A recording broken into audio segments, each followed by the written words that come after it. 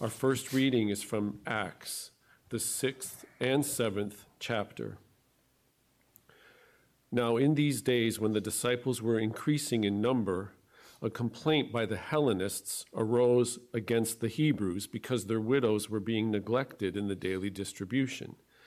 And the 12 summoned the full number of the disciples and said, "It is not right that we should give up preaching the word of God to serve tables.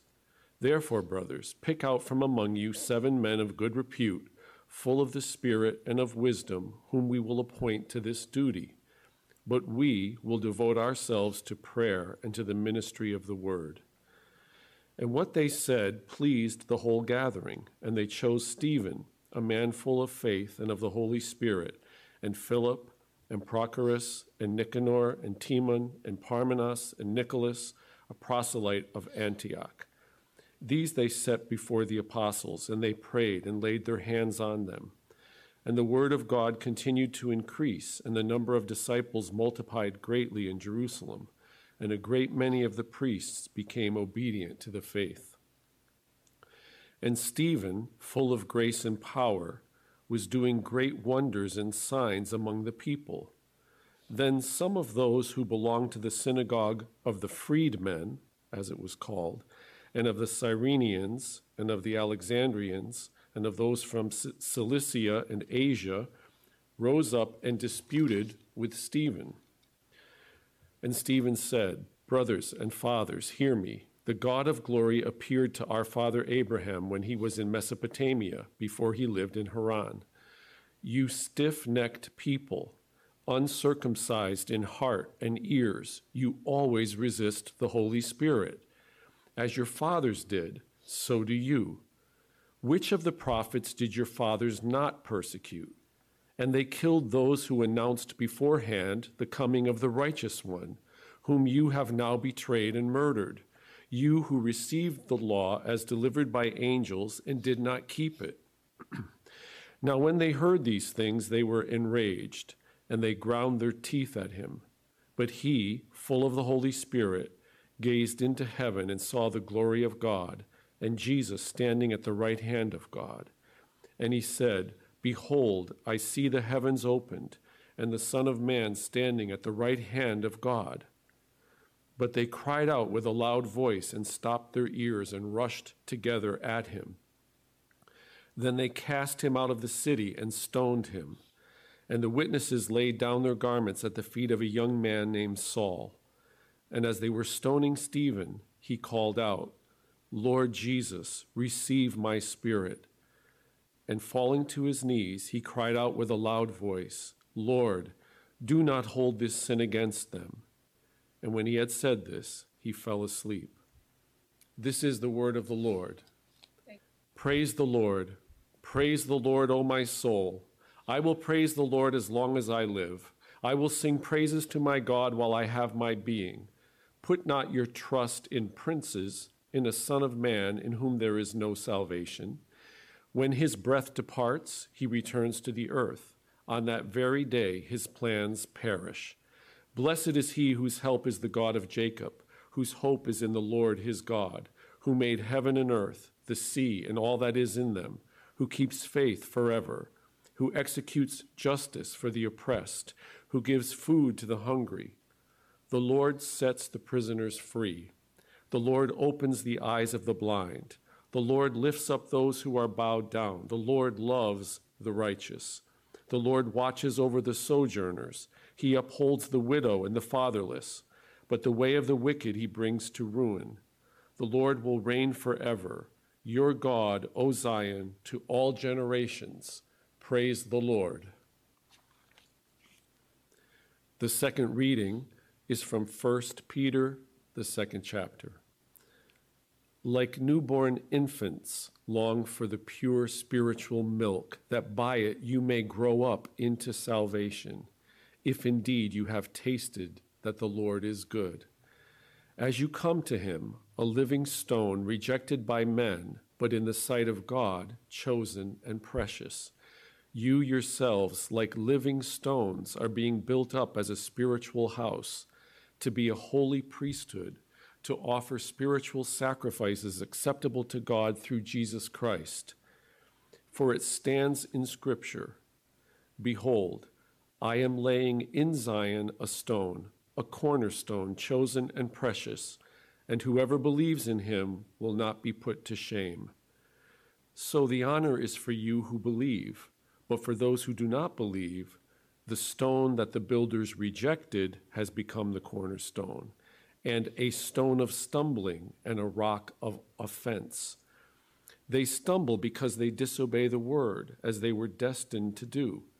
But you are a chosen race, a royal priesthood, a holy nation, a people for whose own possession, that you may proclaim the excellencies of him who called you out of darkness into his marvelous light.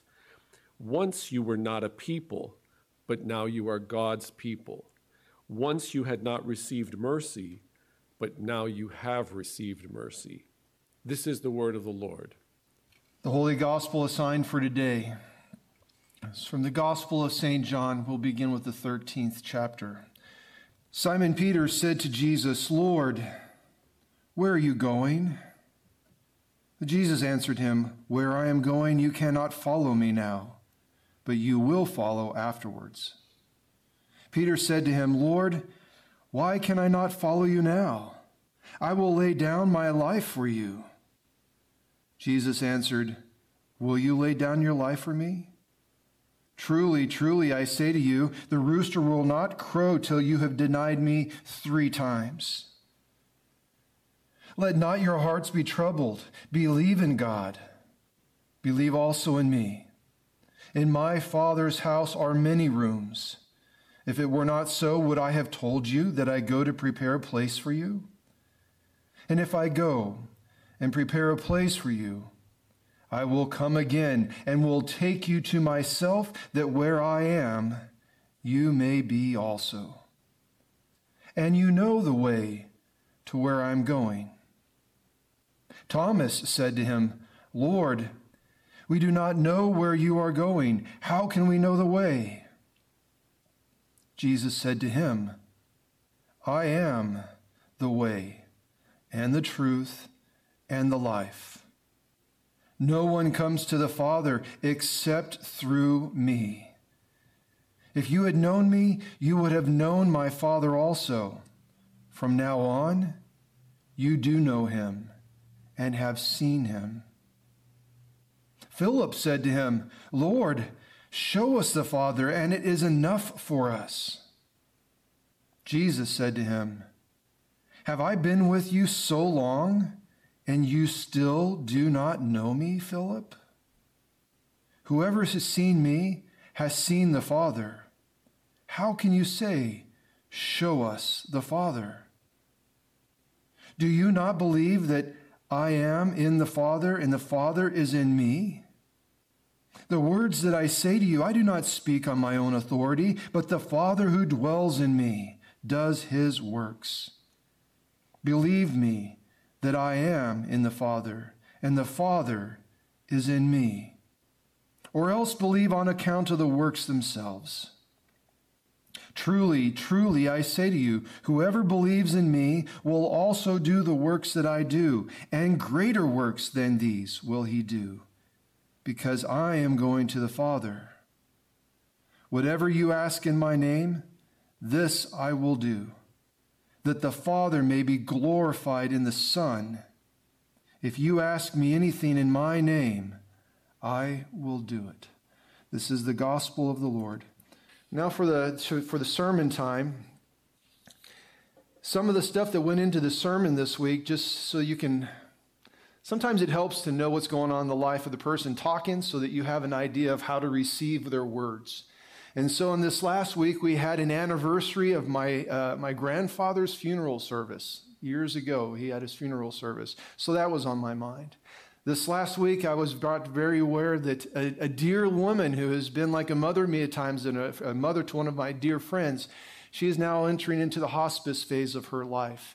And so thinking about saying goodbye and remembering faith amidst that. And then on top of that, the gratitude for the women, my mom and other women who have just loved on me over my life, and sisters and brothers. So that's all stirring up along with challenging conversations amongst people in our society, and they're maneuvering in such a ways that sometimes they're not mindful that they're to love each other, that they're just trying to win, and they're like frustrated, and they're taking it out, and it's just awkward, and God has more for us than that. So that's been the stuff that's been swirling my head behind some of the message today. So with that, we're going to start.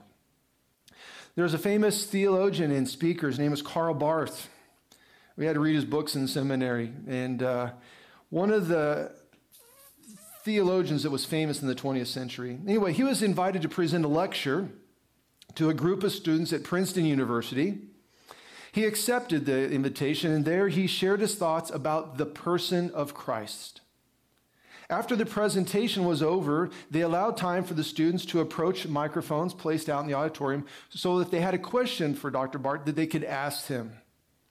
So at that, one of the students approached, and he asked a question that was probably on your mind, like it's been on my mind at least a couple times in our lives. The student said this: "Sir, do you think that God has revealed himself in other religions and not just Christianity?" Bart stood strong, and Dr. Bart, he gave a very strong answer, and it kind of stunned the gathering of students there at first, and then some of the professors as well. He said no to that.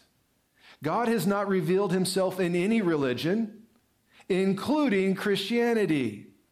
God has revealed himself in his Son, Jesus the Christ. He went on to the next question. God has revealed himself in Jesus. It's not about religion. So as we begin and continue the sermon time, remember that we're not called to believe in a religion. We're not called to believe in a group or a community that calls themselves according to religion. That is not what we're called to follow and focus on. We are called to do three things: to believe, trust, and follow a person. Simple. Believe and trust and follow a person. And that person that we're going to follow not only spoke for God, but that person is God. We are called to believe, trust, and follow Jesus, the Son of God. It's good for us to remember that fact this day and every day. It's good for us to speak that fact and to keep that fact in the center of our lives. Our personal lives, and as our lives as church communities. Especially today, because the church family across the earth is celebrating a 5th Sunday of Easter. We're now 5 weeks into celebrating that our Lord rose from the dead. He is alive and he is very well. Now, 5 Sundays later, the church is remembering that Jesus gave them something back then in history. And as the church is remembering what he gave back then, they can now figure out how to live now. Because in this cycle in the church thing, we remember that he rose and he's been appearing to the disciples. They've been remembering some things, and today they are remembering what he did then because it's necessary for today. And as they go forward, it helps us now. So as the church gives us this gift and this historical perspective, what we're remembering is that Jesus loved so much, and he had so much wisdom and insight about where the disciples were going to go and where they were going to be. And not just for those 12, but for the Christians from that day going forward, for us today, that Jesus had the wisdom and his insight to give us this and to place it within this timeline of a church calendar so that we could remember that he already knows what's happening. And he's going to bless us now and as we go through. And the challenging thing that he's presenting to us and he wants to bless us through is a goodbye.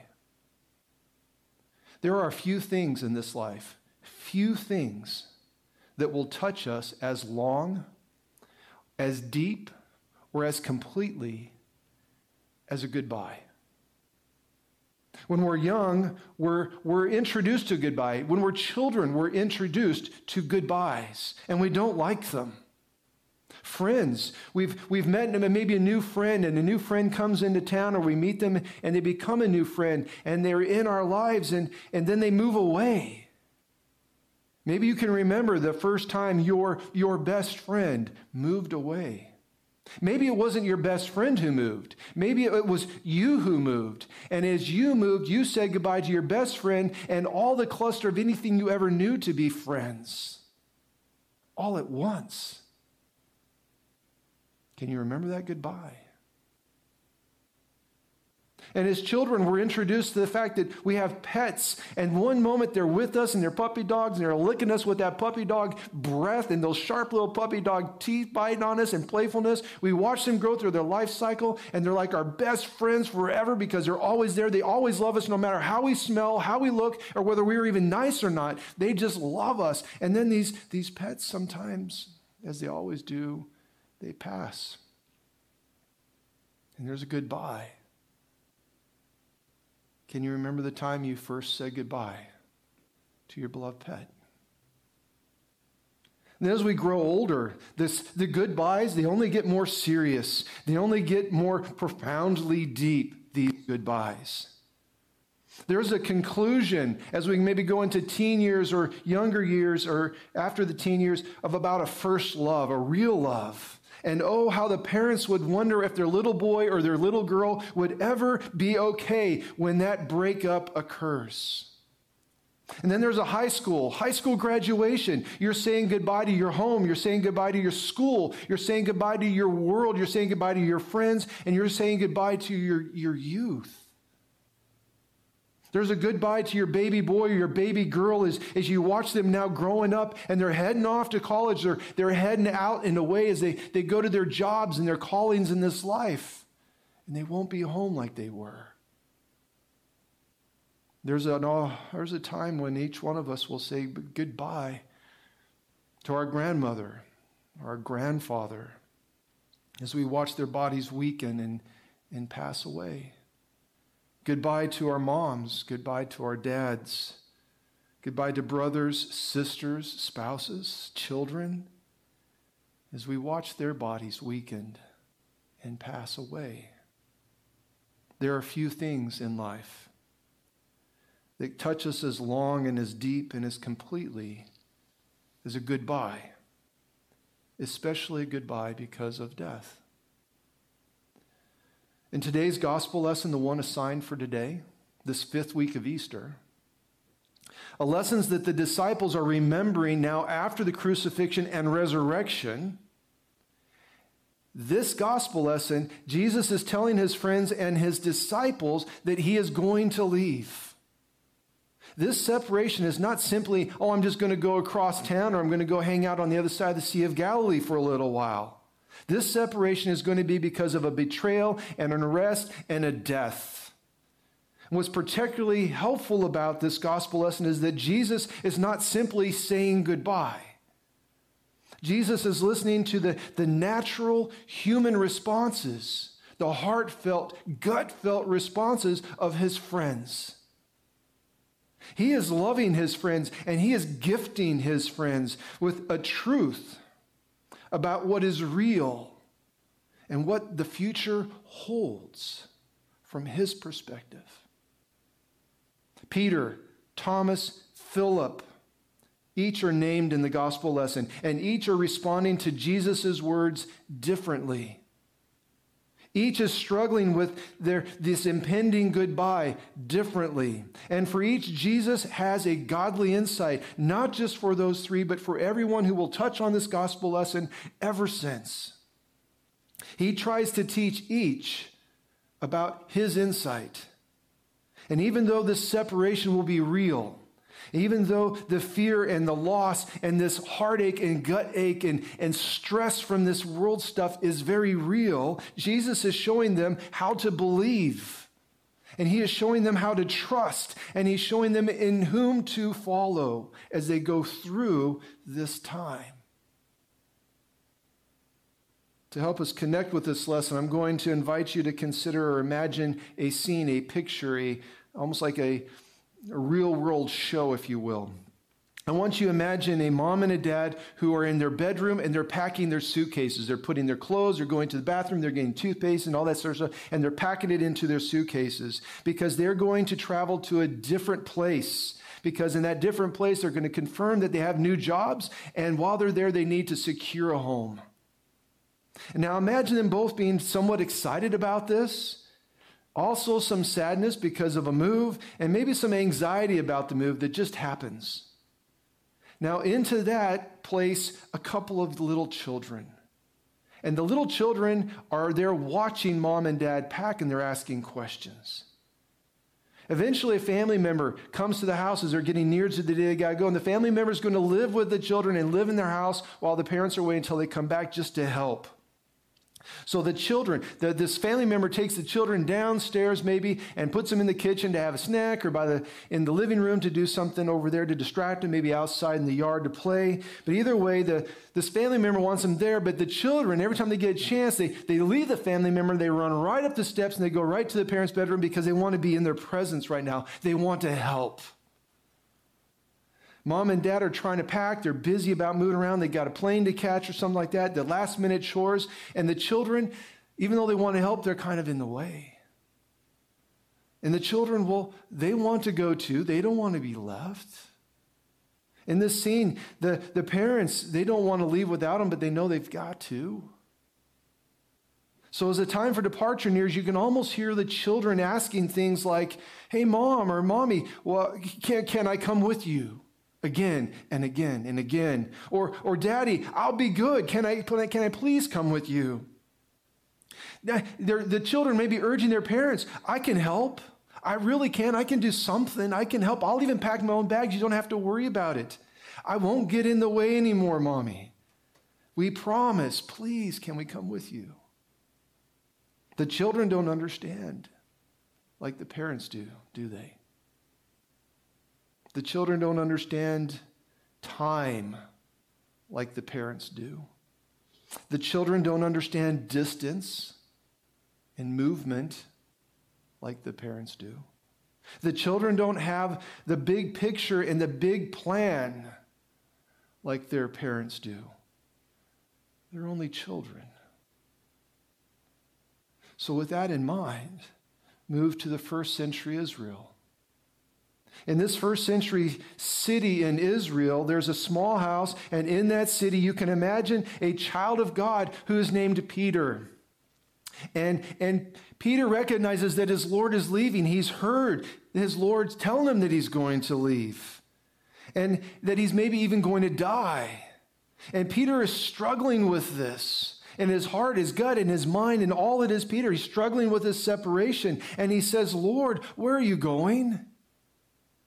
Lord, why can't I follow you? Why can't I be with you? Like Peter's saying, like that little child, Lord, I'll be good. If you're going in harm's way, I'll stand with you. If you're going to fight, I'll fight with you. If you're going to die trying to do something, then I'll die trying with you. Lord, please.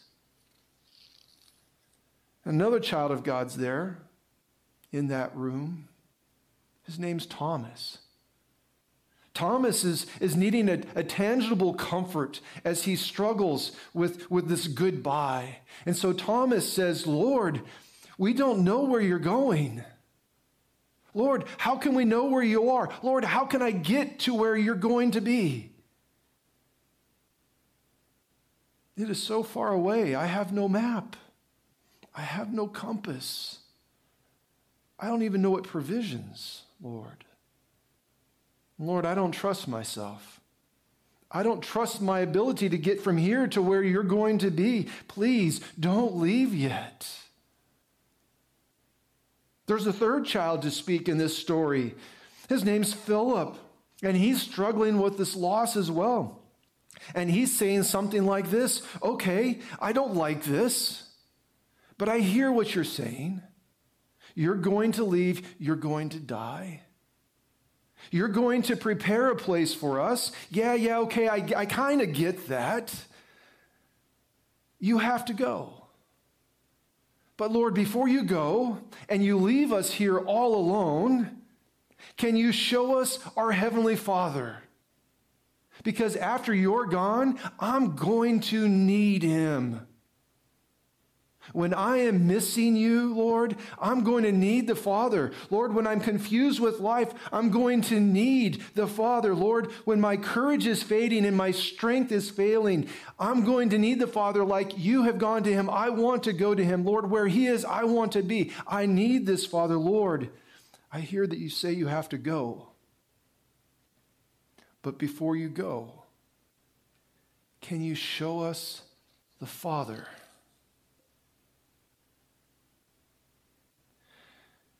There are few things in life that touch us as long and as deeply and as completely as a goodbye. And there is no one in life who can bring comfort and peace like Jesus. No friends, no pastors, no distractions in video games, television sets, hobbies, in drinking or sexing or any other distractions you might hurl upon yourself. There'll be no comfort in any of that like there is in Jesus. On this day, I don't know what past goodbyes might have been coming to your mind as I've been talking and sharing this message. I don't know where your heart's at as you've listened to the disciples as they struggle with a goodbye. I also don't know what goodbyes are ahead of you. But I know this and I believe this, and I ask you to hold on to it today, this day, and for the rest of your life. That Jesus is the Son of God, and he's our only way, and he's our truth, and he's our life. It's that simple and that important. And although we're only children of God and we approach God with this children's perspective, we lack God's understanding of time. We lack God's understanding of space. We lack God's perspective. And he knows it and we know it. And so he calls us back on this fifth Sunday of Easter to remember what he said before there was a crucifixion way back then. He's calling us what he said to his disciples in the first century so that we could hold on it to today and to year 2020 and going forward. The message is the same, and it cannot be removed from the center of our life. That we are to believe in Jesus. We are to trust in Jesus, and we are to follow Jesus in what he says and what he does and how he lives and how he loves. And every aspect that Jesus is, we are to follow that. To love like he loves. To serve like he serves. To be one with the Father as he's one with the Father. To be filled with the Spirit as he's filled with the Spirit and as he blessed us with the Spirit. Because just like on the day he shared these words with the apostles, just like on the day that the church remembers it 5 Sundays now after Easter, we're to remember it this day for the rest of our lives. That we're to fully live in him, that we're to believe and to trust and to follow. God help us be that church. Amen. This is time for us to declare our faith. We will do so in the church's words, the Nicene Creed. I believe in one God, the Father Almighty, maker of heaven and earth, and of all things visible and invisible, and in one Lord Jesus Christ, the only begotten Son of God, begotten of his Father before all worlds, God of God, light of light, very God of very God, begotten, not made, being of one substance with the Father, by whom all things were made, who for us and for our salvation came down from heaven, and was incarnate by the Holy Spirit of the Virgin Mary, and was made man, and was crucified also for us under Pontius Pilate. He suffered and was buried. And the third day he rose again according to the Scriptures, and ascended into heaven, and sits at the right hand of the Father. And he will come again with glory to judge both living and the dead, whose kingdom will have no end. And I believe in the Holy Spirit, the Lord and giver of life, who proceeds from the Father and the Son, who with the Father and the Son together is worshipped and glorified, who spoke by the prophets, And I believe in one holy Christian and apostolic church. I acknowledge one baptism for the remission of sins, and I look for the resurrection of the dead and the life of the world to come. Amen. And we will pray. Heavenly Father, we live in a time of uncertainty and unrest. Help us to be a people certain of your power, your love, your presence in our lives this day and for all eternity. Help us to be a people who rest in the truth that your kingdom has been and is now and will forever be, that you are Lord, God, and we will keep our eyes on you, and we will trust you and follow your ways. Lord, in your mercy, hear our prayer. Heavenly Father, with joy and delight, we thank you that a new day has dawned, the new hope is given, that Christ is alive, and you empower us to be alive with him. We thank you that grace is stronger than evil, that mercy is larger than suffering, that joy is greater than sorrow. Lord, we thank you for a season to celebrate Easter. We thank you for birthdays and anniversaries celebrated this week. Thank you, Lord, for sharing your children with us for a time and a season. Thank you for the love between husbands and wives. Bless and protect them. Lord, we thank you for blessing us with companions in life. Lord, we ask that you would sustain the faith of those who are mourning the absence of their loved ones and are about to endure the final days.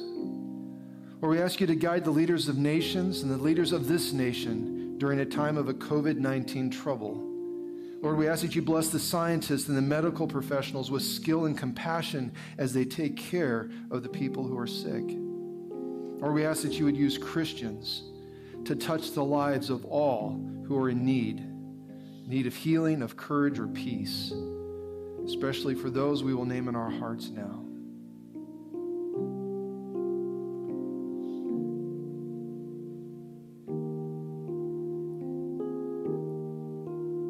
Lord, in your mercy, hear our prayer. Into your hands, Lord, we commend all for whom we pray.